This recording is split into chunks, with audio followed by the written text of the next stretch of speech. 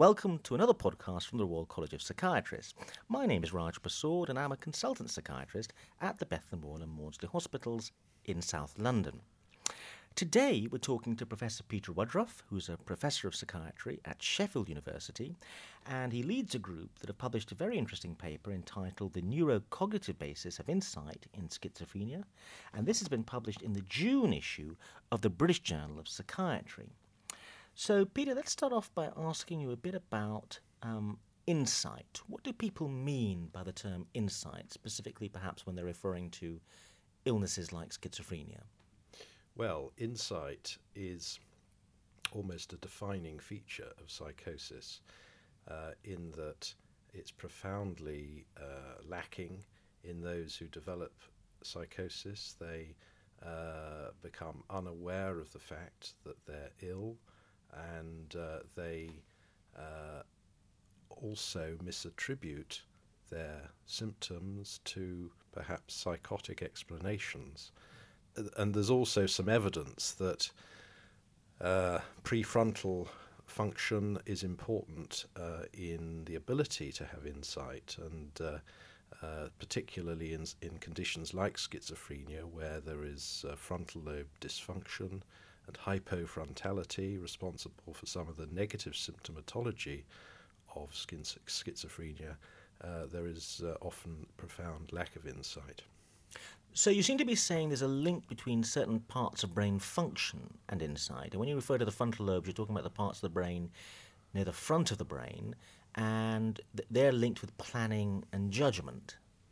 That's correct, and particularly this issue of being able to solve problems and tasks that require what's called working memory, the ability to keep information online, which is necessary to undertake everyday tasks, and also necessary to plan and make sequenced activities in a planned and well-judged manner. So this is about the idea that when people lose insight in illnesses like schizophrenia, we're trying to understand what underpins that loss of insight, what cognitive dysfunction could account for it.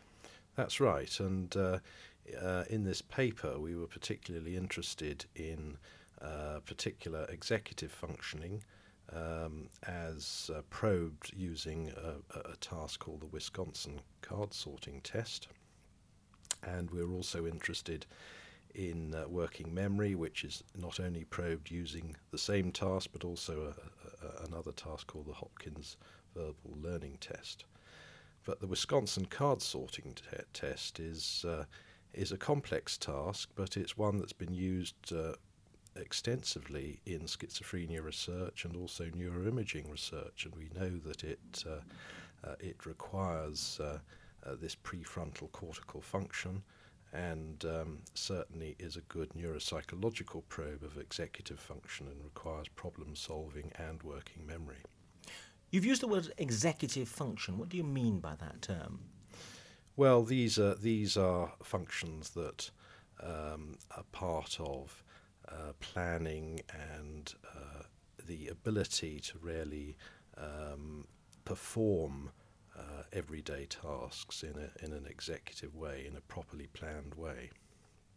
And for the Wisconsin card sort test, there are three sets of cards defined or matched by three different rules: either the number on the card, or the number of symbols on the card, the shape of the symbols on the card, or the colour of the symbols on the card. And these are presented sequentially, and the participant has to judge based on the pattern recognition which associations are between the subsequent cards, and then the rule changes, and they have to pick up on this, and the quicker they pick up on the change of rule that connects the different cards, the better they are.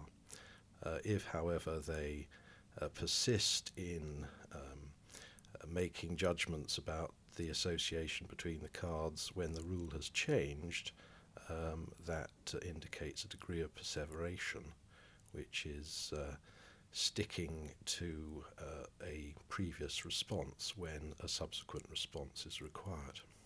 So they're given an instruction in terms of sorting these cards. In other words, they must put certain cards in certain places, and then the instruction changes. And one of the issues is whether they can adapt to this change.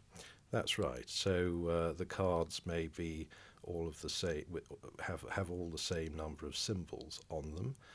So in which case the association is the number, or the cards may have different numbers of symbols, but they may all be the same shape, cross or a square or a triangle, in which case the association is the shape, or they may be all the same colour, in which case they can be different shapes and have different numbers of symbols, but they're all the same colour.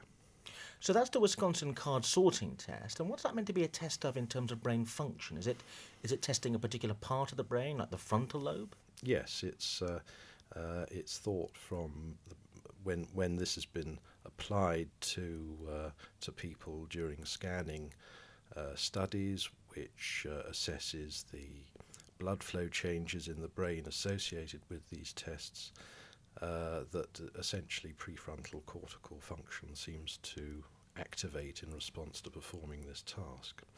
And it's this area that also seems to be diminished in those patients who have negative symptoms, schizophrenia, and possibly it's also it underlies the lack of insight, or diminished prefrontal function underlies lack of insight, which we see in schizophrenia. So you gave a group of patients with schizophrenia the Wisconsin card sorting test. Did you do any other testing as well? Yes, well, of course we wanted to test their level of insight on the basis that there's evidence that insight can be subdivided into groups who are completely unaware of being ill, groups who are aware of illness but incorrectly attribute their symptoms to some sort of psychotic process, or are aware of their illness but correctly attribute their symptoms to the illness. And so we tested a series of patients, 56 patients in total, on the David schedule for assessment of insight, which allowed us to derive or divide up the patient groups according to whether they belonged to one of these three defined groups who lacked insight. In other words, the unaware group, the aware group who were incorrect attributors, and the aware group who were correct attributors. So this notion that it's not helpful just to divide people with schizophrenia into those who either have insight or don't have an insight is quite important, isn't it? In other words, there are gradations of insight, and there's different qualitative aspects to insight in terms of whether people accept there's a problem or accept it's a medical problem or even a psychiatric problem. Yes, well, there's a component of insight which I haven't mentioned, and that's the behavioural compliance or treatment adherence issue, which we didn't really investigate directly, because we were interested in this aspect of the ability to correctly or incorrectly attribute symptoms, and whether those two groups who were aware of illness differed in their cognitive ability from those who are unaware of illness. There's our results bore out the fact that there were some important cognitive difference between those groups. What were the results? Well, what we did methodologically, first of all, was to, as I say, we did the insight assessments. We were able then to, out of the 56 patients, divide them up into 18 patients who were unaware of their illness. So they had low awareness and relabeling of symptom measures. Then there were 14 patients who were aware of illness but incorrectly attributed their symptoms, so they had a high awareness score and low relabeling score. And we had 24 patients who were aware of being ill who correctly attributed their symptoms, so they had high awareness and high relabeling scores.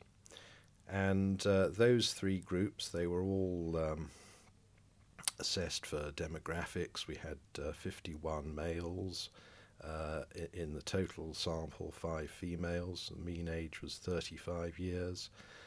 They'd been ill for 10.5 years on average, which is fairly standard for these sorts of studies in schizophrenia. It indicates the chronicity of the condition. Their mean years of education was 12.2 years, and their mean IQ was 105.4, which is relatively high. And all but 5 patients were on antipsychotic medication. And there was no significant difference, statistically significant difference in those measures between the 3 groups. And that's important because IQ differences could affect the performance on the Wisconsin card sort and other tests that we performed. So what would you say is a take-home message from your paper? What we found was that on the Wisconsin card sort test there were more perseverative errors in the unaware group than the other 2 groups who showed awareness of illness. And also for the Hopkins verbal learning test, there was no statistically significant difference between the groups, but there was what we call a trend level where the statistics approached significance of a difference in working memory between the aware group and the unaware groups. So, in other words, awareness of illness appeared to be associated with difficulties with executive function. In other words, difficulties with this problem solving and working memory that I discussed earlier. And what do you think the implications of that are in terms of our understanding of what's cognitively going on when people are having problems with insight? Well, it indicates that these sorts of problem-solving abilities are necessary to be fully aware of being ill and being able to appropriately attribute symptoms. And presumably, in order to do this, you do require a degree of working memory to keep your memory of symptoms online in order to compare them with some sort of concept of mental illness. The therapeutic implications of this finding is that that those who have awareness of illness but incorrectly attribute their symptoms to psychotic phenomena have relatively preserved cognitive function on the tests we performed, and therefore might be amenable to engage in psychoeducation, which might help them more correctly attribute their symptoms in the future. So it indicates that there are a subgroup of incorrect attributors in the patients who have the cognitive capacity, if you like, to engage in some sort of psychoeducational program. So you think it's possible that if people worked on these cognitive deficits, you might see a corresponding increase in insight? In other words, you don't necessarily have to work directly on insight. You need to work at the underpinnings, the cognitive underpinnings of insight, in order to produce some improvements in insight. Well, first of all, it indicates that those who lack insight aren't uniform in having cognitive deficits, and there are some who are more likely to respond to some form of psychoeducational program because they don't appear to have such profound cognitive deficits. So they would be perhaps the subgroup to work on first with such psychoeducational programs. But as you say, it does also indicate that perhaps we need to be thinking about other ways in which we can improve the cognitive difficulties that those who are profoundly unaware of illness and lack insight the most require. Isn't there a possible criticism of your paper, which is that you seem to be thinking that your results lead to a conclusion about a link between insight and cognitive deficits, but a more straightforward interpretation is that all you're basically measuring is a kind of illness severity effect, and that very, very ill people tend to have a loss of insight and also tend to have these cognitive deficits. So there's a more straightforward explanation, isn't there, that what this is really about is illness severity and not the specific link you're drawing between insight and particular cognitive deficits? Well, that's always possible, that this is just an association, but I think the general thinking about insight is that it's multi-dimensional in a sense, and I've mentioned the behavioural aspect, which appears to be somewhat less directly related to this awareness or unawareness of illness. And we've further shown evidence that being able to attribute symptoms to illness as opposed to psychotic phenomena is a subgroup within the general group of patients with schizophrenia who lack insight. But let's just pursue my argument a little bit further. Is it not possible, since so many of these patients were on medication, that again what you're observing is maybe a medication effect? Maybe the iller people who lacked insight were on higher doses of medication, and these medications had the side effect of causing cognitive deficits. Well, I mean, that's possible, but generally speaking, patients present to psychiatric services with psychosis and lack of insight.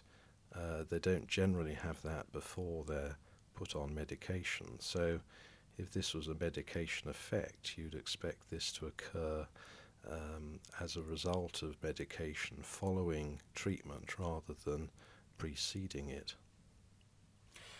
So it's interesting to me that this study is such a straightforward, such an elegantly simple one to conduct in terms of these tests, these basic neuropsychological testing and linking it with insight. Why has this kind of work not been done before? It's relatively straightforward to do, isn't it? Well, I mean, it's embedded in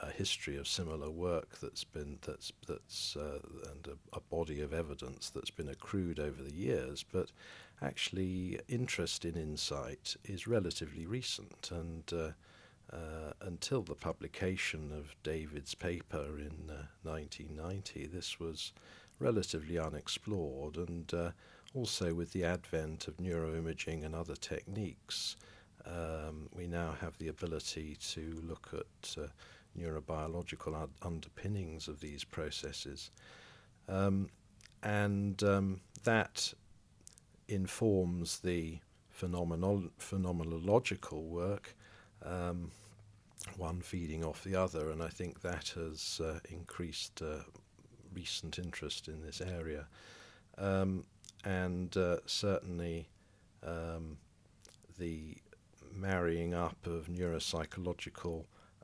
investigations with phenomenology and neuroimaging has meant that this sort of work has perhaps not achieved the prominence that you might expect. What's the next step now for your group in terms of this work? Have you got another research study in the pipeline that's taking this work forward? Well, I think the next step logically would be to see, on one hand, if these therapeutic approaches could be applied to patient benefit, and whether these cognitive measures could be used in the clinical setting to identify subgroups of patients who might potentially benefit from that. And also it might be possible through further programs of work to disentangle the neurobiological underpinnings of components of insight using techniques like neuroimaging. What might a clinician who sees patients on a daily basis in their clinic who may suffer from psychoses or lack a lot of insight, what might they take away from your paper in terms of achieving a deeper understanding of those patients? Well, I think it would be important in completing their psychiatric assessment to look perhaps more closely at cognitive measures and perhaps try and identify these subgroups and offer patients